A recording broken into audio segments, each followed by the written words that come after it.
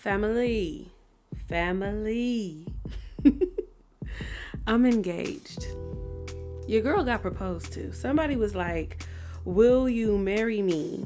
And I was like, "Of course." Somebody phenomenal though, okay? Don't play games with me. Listen, a lot has happened over the last couple of days. All good things. And therefore, this episode is coming to you very, very, very late. I know what I said. I know that I said it was going to be posted on 12/12. I know I made the poster, but life happens. And when it happens as beautiful and magical as it's been happening for me over the last couple of days, you let that shit coast, okay? Unapologetically. Family came in from my side. In-laws came in from babe's side. The support was crazy.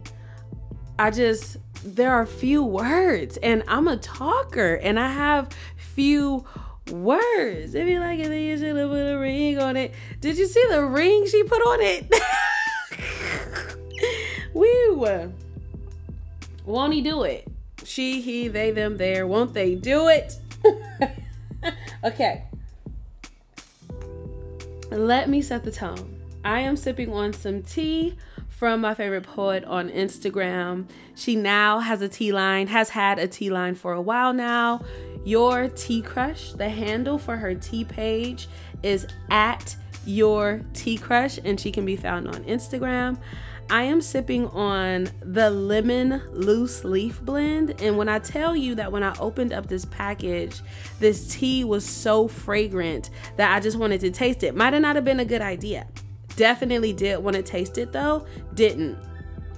Excited though, because I got some other blends and I'm excited to see how that goes. And I also got the lemon loose leaf blend for a coworker because we're doing that whole Secret Santa thing that everybody in corporate America is likely doing right now. So if you are looking for a gift to give to a friend, a family member, a loved one who is a fan of tea, loose leaf tea specifically, go ahead and try at Your Tea Crush and get your life, because I got mine. And when I tell you it is soothing, it's refreshing, it's smooth, but it is very potent in flavor. And I'm really feeling that because sometimes people miss the flavor mark with tea. They be getting all the nutrients and all of that stuff down packed, but it be bitter. And this is not bitter at all. So I'm super excited for that. Besides that, I'm super excited for who I am bringing you all today. Quietkid, a super dope poet from Ohio, who I've been connected with on Instagram for quite some time, and I'm excited for his company always. I wanted to meet him in person, hadn't had the opportunity yet. Earlier this year in Dallas, Texas, there was an event called Poetchella. It was phenomenal. It was black as fuck, and it was magical. I assumed he would be there just because how great of a poet he is, but schedules be scheduling, and unfortunately he wasn't there. However, he is always live on Instagram doing an open mic for somebody somewhere. And so I'm always catching his lives, supporting him, rooting for him. He's a college student. So you got to uplift, you know what I'm saying, our youth, especially when they busting their ass and at the same time chasing their dreams, or better yet, in his case, their purpose. So I'm super excited that the first interview on the podcast got to be with somebody that I truly enjoy, that I truly support, and that I definitely want the rest of you all to get a feel for and begin the process of supporting too. We have to uplift Black poets. It be hard out here in these streets, okay? People be forgetting that these be these people's full-time jobs and that they need to be compensated. Can we please talk about compensation? Can we please compensate our poets? It takes a lot of energy to get on a stage and pour out your soul and then have to go to the back of the event and do vending while taking pictures with your fans, etc., etc. Can we pay them for the words that they put on paper, that they take the time to rehearse for weeks before they hit a stage and give you this perfected performance? Can we pay our Black poets? Reciting poetry is an energy exchange. And so in exchange, poets need energy in the form of currency, specifically speaking. Okay, so let's make sure we're paying our Black poets. With that being said, I want to go ahead and invite you to make sure that you follow Quietkid on Instagram. I want you to definitely read his poetry because he doesn't post a lot of videos. He posts a lot of his poetry written. So you're going to have to take the time and read. That ain't never hurt nobody. Reading is fundamental, okay? So let's make sure that we getting into this literature that he's posting for us all. You can find him on Instagram at quietkid_20. I'm not going to hold y'all any longer. Baby's on the couch waiting for me to stop running my mouth and go give her some of these good frequencies. Y'all have a wonderful, wonderful, wonderful week. Enjoy this episode. I do not know if another one will be coming on Sunday. I'm not going to promise anything. We going to bask in the energy that is us. It's well deserved. Quietkid, poet, wordsmith, force to be reckoned with. How are you doing? I am feeling very, very tranquil, very, very relaxed, at peace with life currently. How are you feeling today? I love that. I love tranquil. That's a good word. I'm in a fangirl mode. I'm hyped. I'm excited. And you know what? I'm in a state of gratitude. I'm grateful.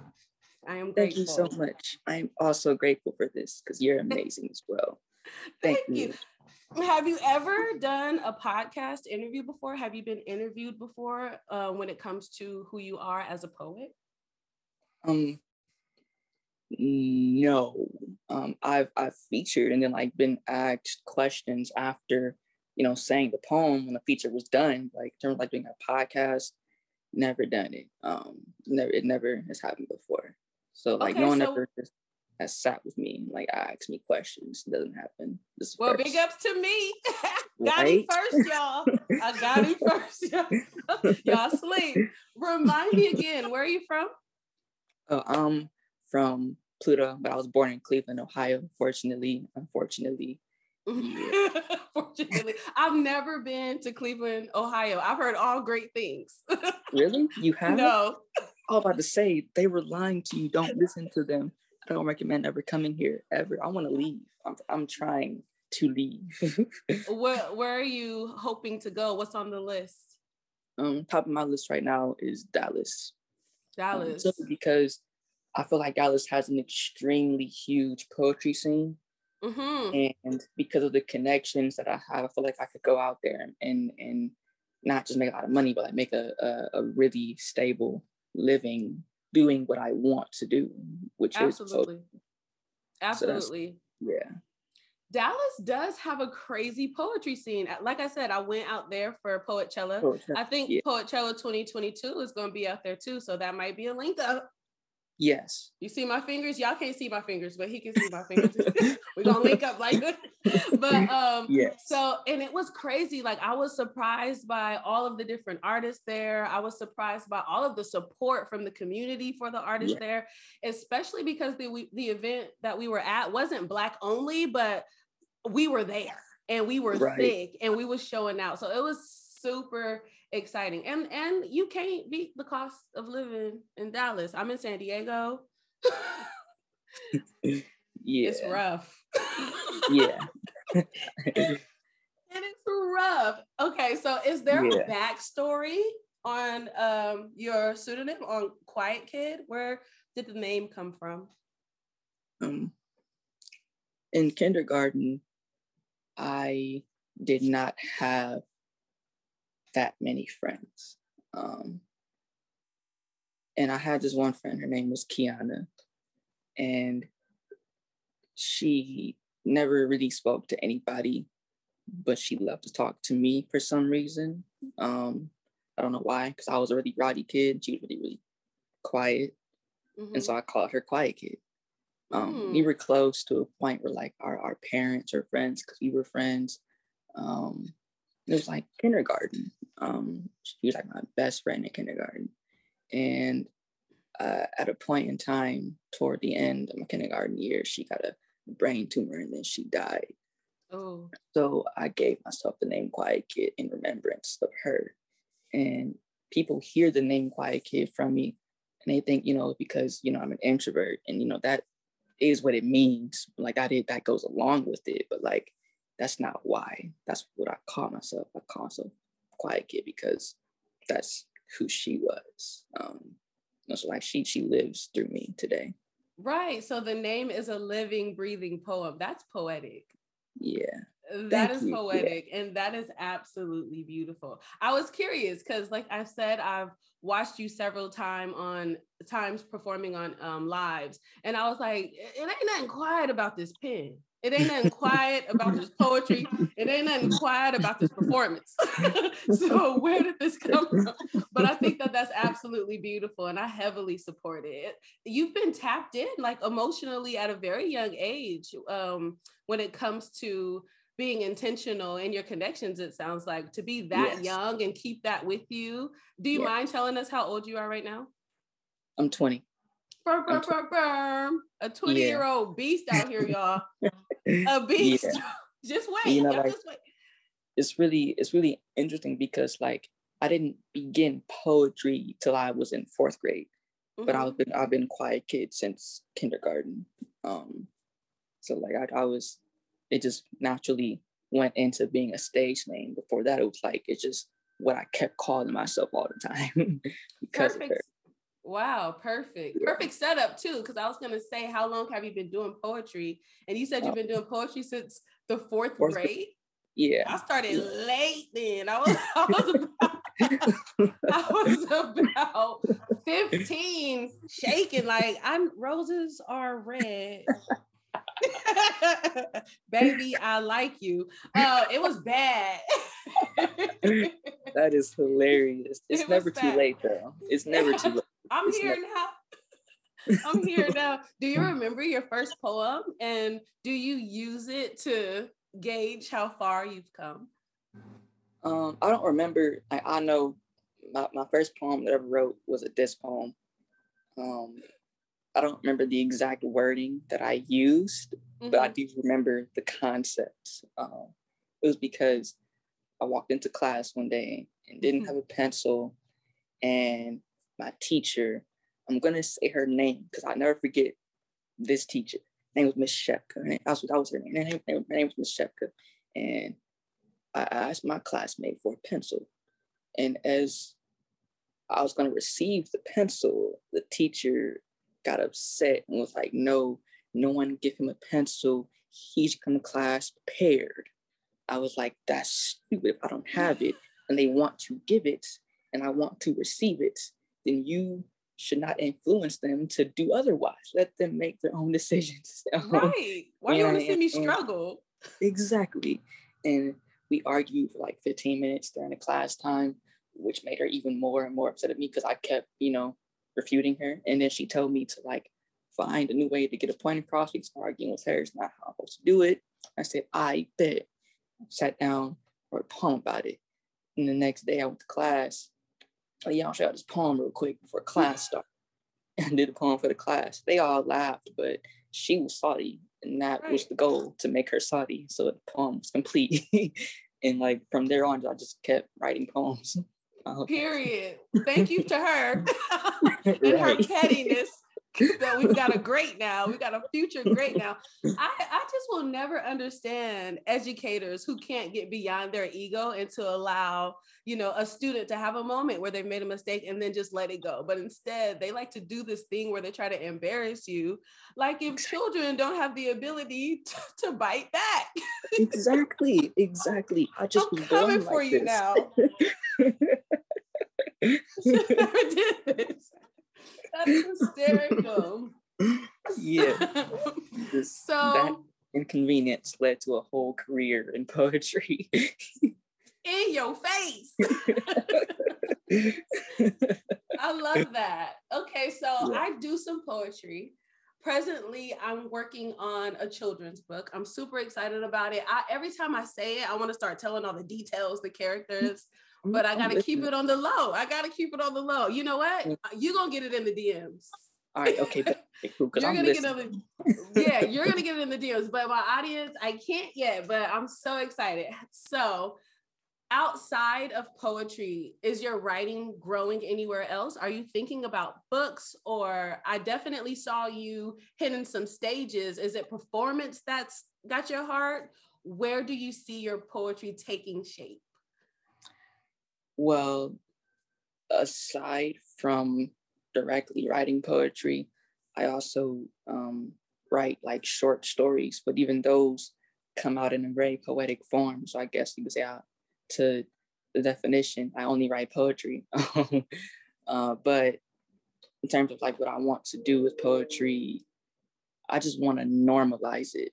Like I want people to like listen to it in their cars, like music daily. I want to get it to a point where it's like not normalized like trendy, but normalized like classic. Trendy is like a TikTok dance. Mm-hmm. Classic is like Friday. Mm-hmm. We all love Friday. The movie Friday. We all love Friday. That's like that. That's classic. I want to get poetry like that. So you want it to be a constant, like this is forever. And I love that because that's already what poetry is for me. It's definitely in my car, on my phone. I think Sheila Marie, Ace Hood's wife, dropped no, it wasn't poetry. It was a meditation. It's Londrell who's got the poetry in his music, right? There's an artist named Londrell who's got the poetry inside of his music. And I think Wale is another easy one you can name off the top of your head, who's putting it in music. So like you can download this and take this with you. But I think that that's an absolutely beautiful, concept and idea and thing to want to do, because poetry is slept on. It really is. And like all I listen to is poetry. And like I try not to like study poets too heavily, but like in my free time, I don't listen to a lot of music. I do, but it's more so listening to poetry albums. Just because poetry is so put on the back burner, and I hate it because it's my entire life. So it's like, you're gonna know poetry if you know me. You can't know me and not know poetry. My friends hate it, but that's not the way it is. It's how I exist. So I really want to normalize poetry. I love that. I think poetry gets mistreated. Like, if we're thinking about sports, like running track, like people are like, you run track. I'm like, yes, I ran track. And just to let y'all know, all y'all have to do my sport to be great in your sport. So poetry is everywhere. Like if you're a rapper, if you're a singer, like anything, that rhythm is there. So it just needs to be appreciated far more than what it's been. Right. I'm gonna have to Most agree certainly. with that was a fact. So you said that like poetry is your day-to-day. It's what you do. It's how it's your mental diet. Who would you name as 3 top your favorites, and why? How have they inspired you? Okay, so this list might come off very, very unorthodox at first, because I'm gonna list off, I'm gonna put everybody in one category. Everybody who has disliked me or does dislike me heavily inspires me, because they give me reasons to talk shit in my poems. Other than that, period. Other than that, my mentor, his name is Kenneth. He's an amazing poet, and he's always in my ear, just about making sure that I'm pushing my pen in different ways.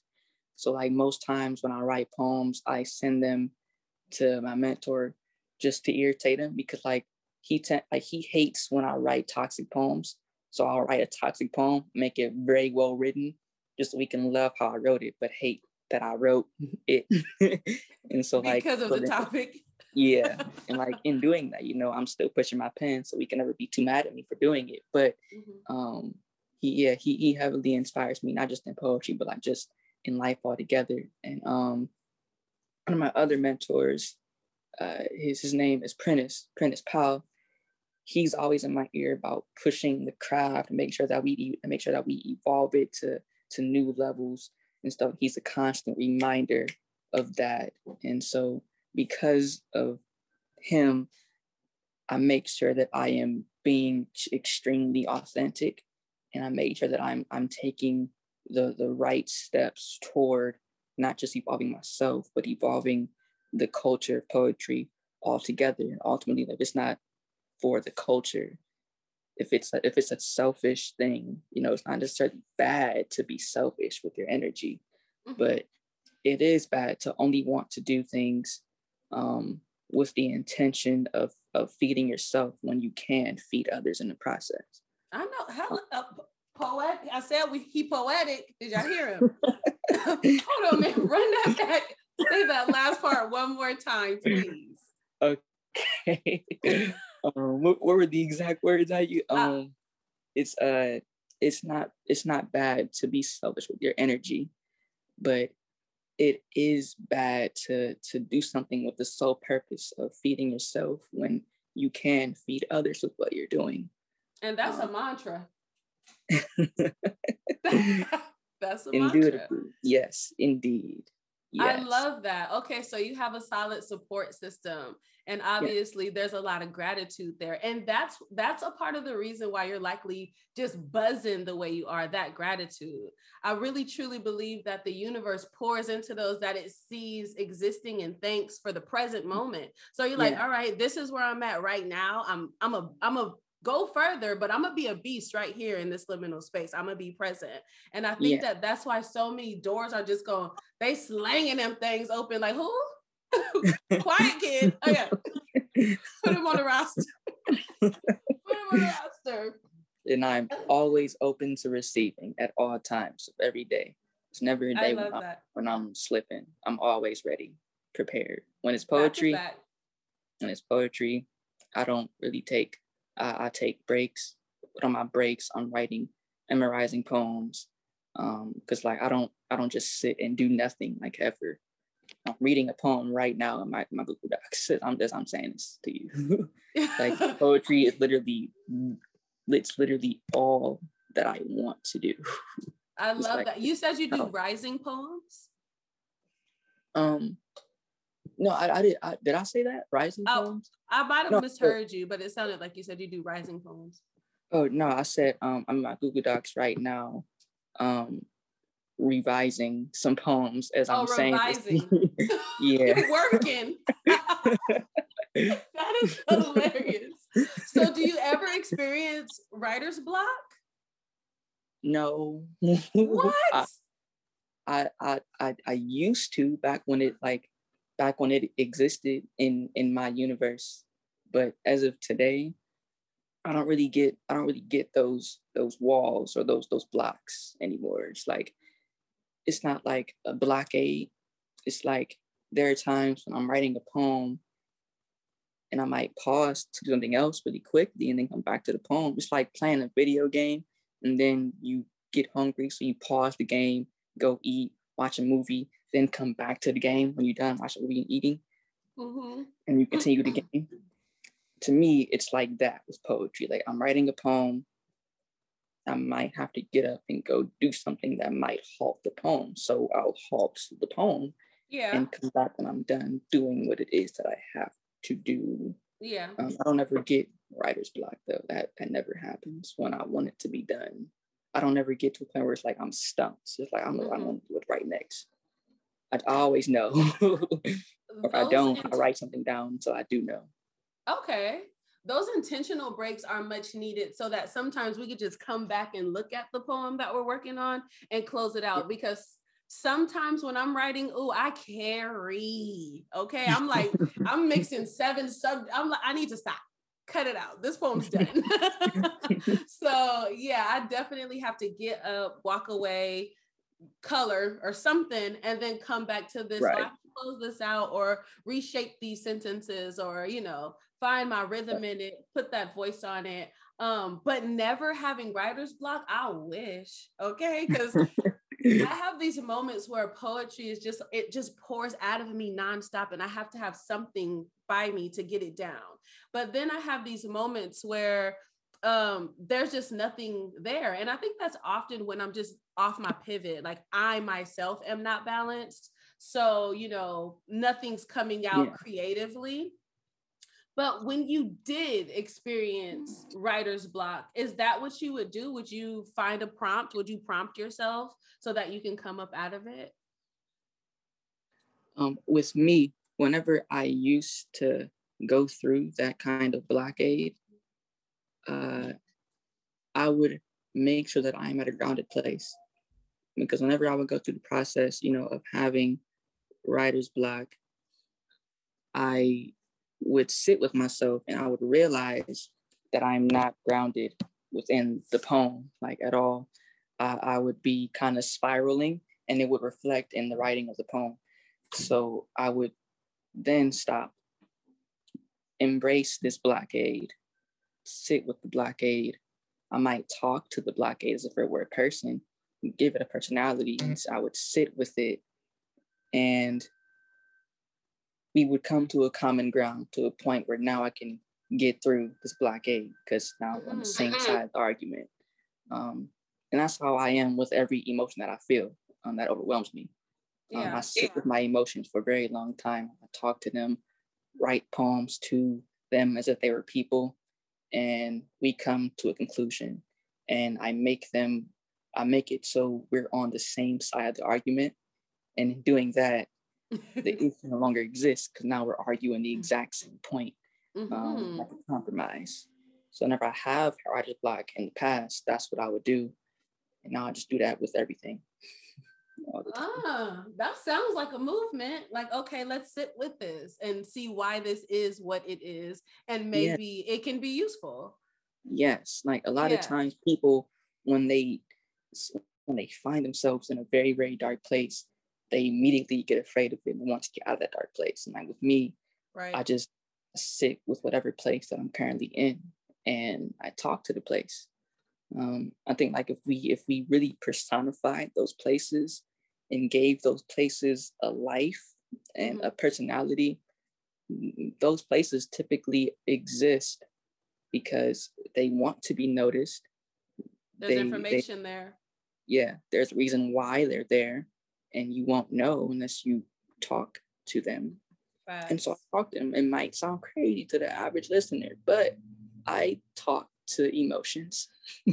I'm full on with you. And it took me until I was in my late 20s to grasp that. So I'm so impressed how you grasped that already. And because of that, you're light years ahead of your own healing, right? Because avoiding our feelings, just like avoiding, writer's block, you won't go anywhere. You won't get anywhere. You have to activate something in order for you to transmute that energy or that blockage. So for you to have that down packed right now, sheesh, okay. It's exciting to hear you talk that way. Thank you. That kind of threw me off my pivot. What was my next question? Let me sip some of this tea. You good. We here. We were about to start having a whole other conversation. Okay, so you got some healing techniques. Sound like a healer to me. So, as you know, I follow you on Instagram. That's how we met. That's how we got connected. Yes. Recently I saw that you were doing a little bit of traveling and a little bit of performing. What was that experience like for you, and how has it reshaped you on stage? So I set a bucket list for things to do each month of the year, this year. And then I got completely behind on everything. Up until October, I ended up checking off multiple things at the exact same time, which kind of made up for the lost months that I was not able to do things. And I was like, oh, wow, well, look at, me making my own plan, but God having a different plan, the same plan, but at a different timing than what my plan was. And it felt better because it was God's planning. But I did an event in October. I went to Denver with a poetry collective called the Deadly Pens. I'm a part of the collective called the Deadly Pens. We had an event. It was huge. It was massive. The venues were like packed out. It was a lot of energy. People, a lot of dope poets flew from like as far as like Canada to come out to Denver. So really an international event. People from all over came to see us, and it was my first time on a big stage. And so I was extremely nervous, but once I actually was hitting that stage, it was like an intoxication, or not intoxication. It was like a feeling of not being on earth in a way that, yes, like astral projection. Let's go. And in doing that, everything has a backlash. Yeah. And the backlash of that, is that I came back to my city, and I did some local shows in my city. I wasn't enthused at all, like with anything. I was just bored. Beyond this. It was like I went to like slams, went to a few open mics in my city, got paid for a few events in my city, and no matter what I did, it's like nothing really felt the same as going somewhere else and doing the exact same thing. No, nothing else in my city felt like how it felt in Denver. Nothing else felt like, nothing was that big to get me, to astral project. It wasn't that big, so I had to go through that. And when I went through that, I sat with the emotion and talked to it, processed it, and came to common ground. So I got out of that place. And learning how to do that, learning how to sit with that kind of emotion. Now I don't feel myself ever having that same conflict ever again, so that performing in Denver shaped me and reshaped me in that way. And like being in the presence of so many other talent, so much other dope artists, it reshaped me in that way. And I was doing events all over Ohio, not just in my city, but all over the state. And those kind of gave me the same feeling, but when I wasn't getting that same kind of feeling as being out of state, it wouldn't put me in a bad place anymore, because I saw the feeling already and processed it, and I've mastered it, so now it doesn't affect me. So I'm cool now. And so like it's a constant evolution whenever it comes to performing and traveling. And I'm gonna be honest with you, all I want to do now is travel and perform and get paid for it. That's all I want to do.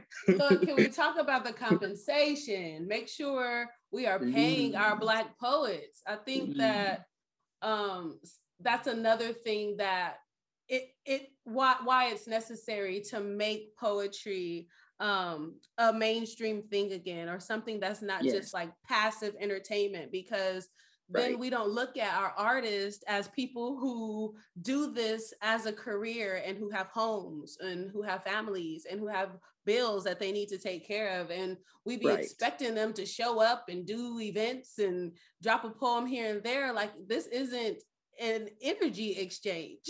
I'm gonna need some compensation.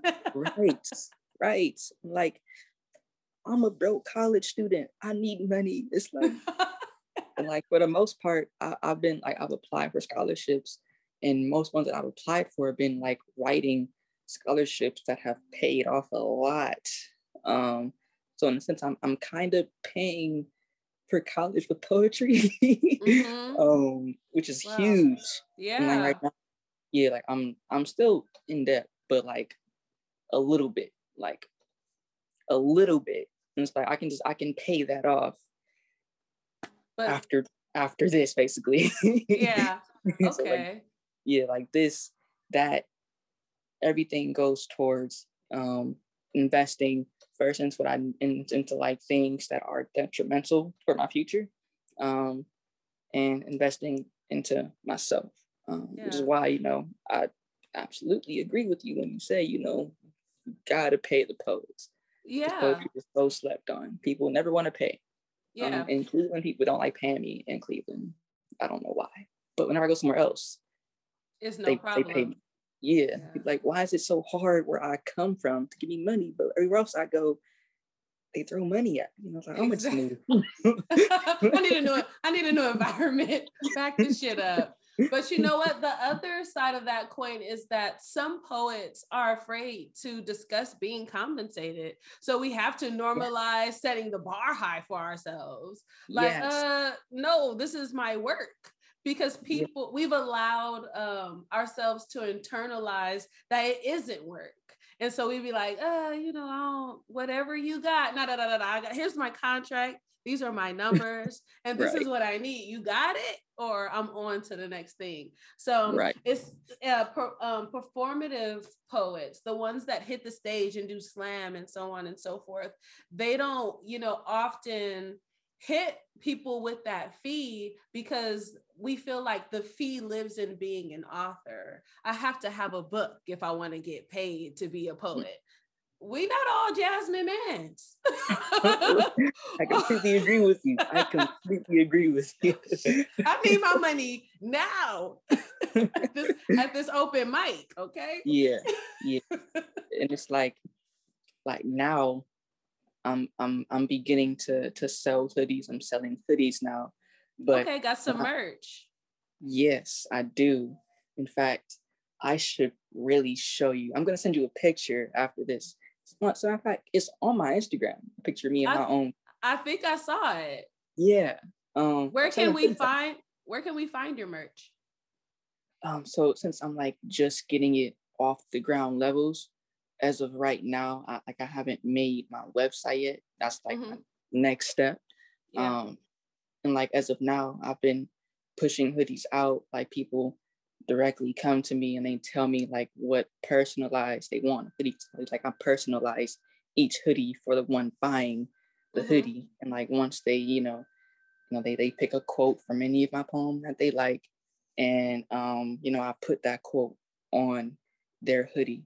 And like no one else has that hoodie unless someone else exact same. You see how I perked up? You see the excitement? Because you know I got some quotables from you, and you know I'm getting a hoodie, and we definitely slanging that thing on my Instagram so that they can find you and go ahead and get it. Listen, thank you so much. Yeah, you don't have to always be completely polished. You just got to start. Yes, right. Like you have to begin somewhere, and for like a year. Well, for like a year, it was like I didn't. Okay, where do I start at? And you were like, yeah, put out a book.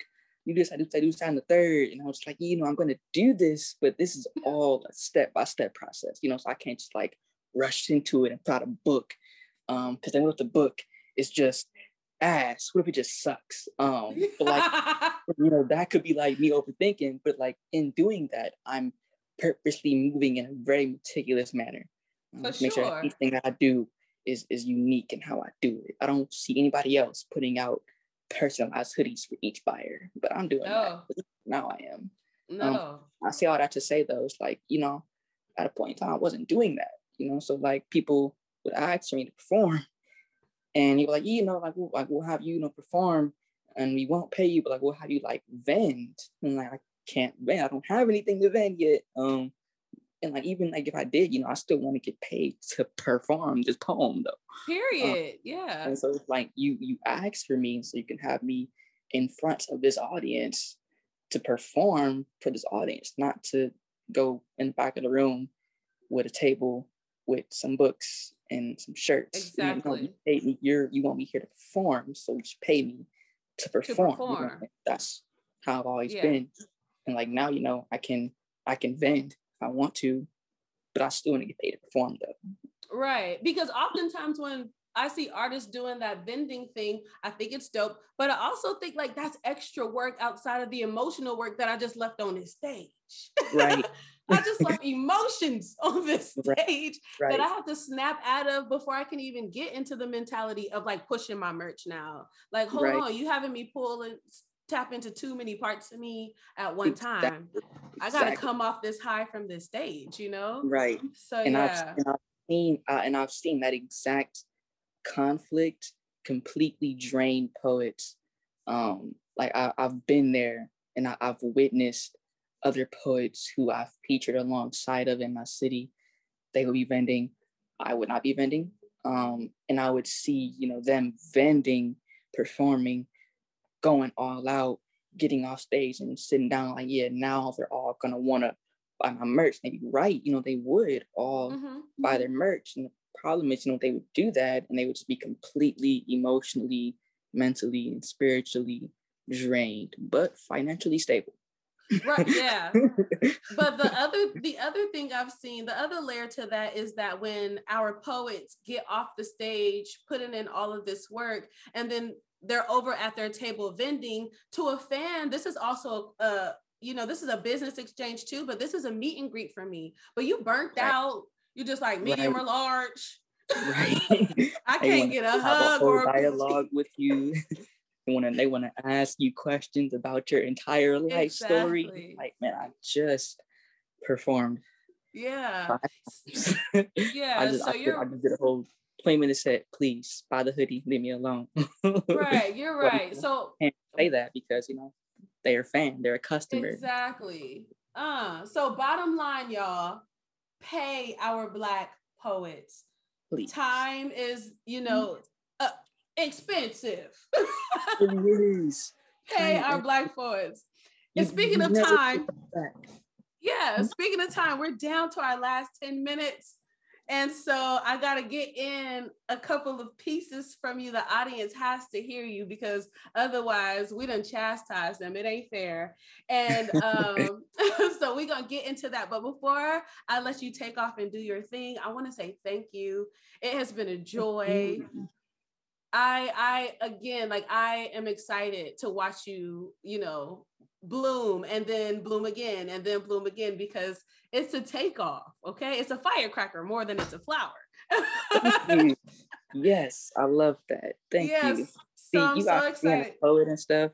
Okay. So I'm excited for your career. I'm excited for you. I think you're phenomenal. I love the energy, the vibe. And so if you are ready, the stage is yours. Quietkid, y'all. If I grazed you with this fine pen tip of mine, you'd finally be able to feel me feeling you. If a poem was all it took for me to catch your eye, we'd have a staring contest whenever I see you.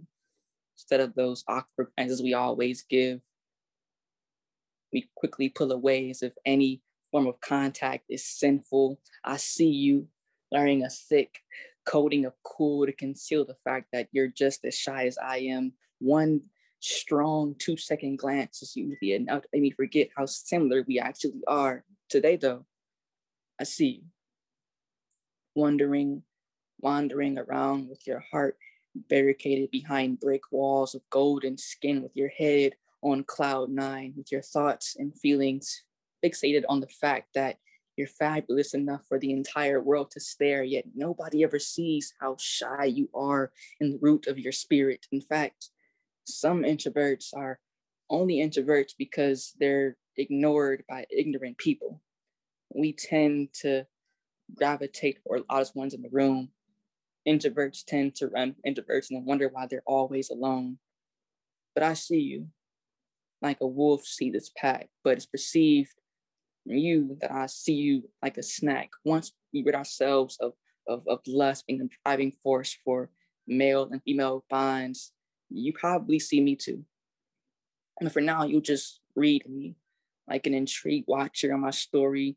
Before getting to a certain point, I think the poem is probably about you, pretty girl. I'm happy to know that my eyes fulfill you enough physically, but I'd much rather you feel yourself enough to feel me feeling you too. If the poem was all it ever took, then it would still leave you longing for more.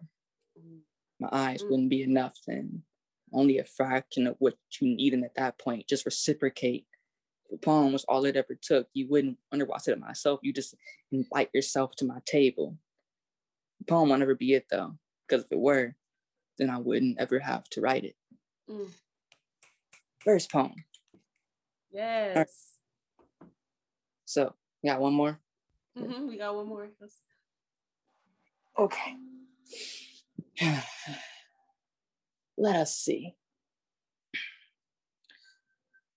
So, if I didn't already express this, I was born in Cleveland, and in my city, it'd be a heat wave today and then a blizzard today. And in my city, the bugs will pull down your socks to bite your ankles. And in my city, I see boyfriends putting pistols to their partner's pussy and then asking who it belongs to, because nowadays relationships are really robberies and most of these niggas need therapy. Mm-hmm. And if you do leave, you might get tossed out the car on the freeway. I mean, beaten halfway to death and then left under a bridge. I mean, raped till a demon literally leaks out of his semen. See, I was born in Cleveland where the cops don't kill, they crucify. Like, we all on the cross. If they don't murder you, they'll just beat you until you do see God, and that's mercy. Where if the cops aren't sugar happy, then they're still bloodthirsty. Heartless felons see prisons like home, and streets are like sanctuaries. So corners are like churches. So old heads are like ghetto popes, teaching young ones to dip each bullet in Jesus' blood and then shoot with the passion of Christ until the God pours out of them. And young gunners say, I'm gonna get you touched. Meaning, I'm gonna get a bullet to beat against your brain cells and have episodes of incest on your insides and organs. Black boy joy is waking up tomorrow and knowing the target on your chest ain't been caved into yet, but that price still hovers over your head like a hood halo. Needles are made to bully the black skin and damage the mind, turn a gold mine of a gold mine into a ditch, put a noose around your soul and put your body in the black abyss, called that a sunken place. I'm from Cleveland. Where positive isn't permanent, and parents groom their sons to grow up being fuck boys. So they focus more on getting head than getting ahead, groom them to always sink until they can grow up one day to become a statistic, also called a sunken place. So I'm from Cleveland, but that shit happens everywhere though. Second home. Jeez. Didn't I tell y'all nothing quiet about the pen? But we're going to put some respect on his name, Quietkid, the Deeper Than Roots podcast. I thank you. Yes, absolutely, totally. Shucky, so ducky, crack, all the good stuff. Yes. Go ahead and let the people know where they can find you before we get out of here. What are your handles? Okay, so I'm only on Instagram at Quietkid_20. Quietkid_20. Do not spell quiet. It's not quiet. It's quiet. Kid. People always type in quiet. I don't know why. But you can find me there and I'll follow you back as soon as I see it, and I will see it because I'm Batman. I'm Quietkid. Yeah. Y'all heard him. Quietkid_20 on Instagram. Get into his vibes. I'm definitely gonna cop me a hoodie. I will definitely be posting the hoodie. Get you a personalized hoodie. I am going through my memory of all the poems I've read of his and listened to. I might have to get two, y'all. He's young, Black, talented, and in college. Let's support him. Please and thank you. I appreciate you so much. You make my spirit happy. Thank you. Thank you so much. If you're looking for the podcast at the Deeper Than Roots podcast on Instagram, if you are wanting to be interviewed on the podcast, if you are wanting to share your art on the podcast, if you have something that you are selling and you want it to be promoted on the podcast, Deeper Than Roots podcast at gmail.com is how you find me, how you set up business opportunities, and how we connect. Okay? Have a wonderful week. Ashe.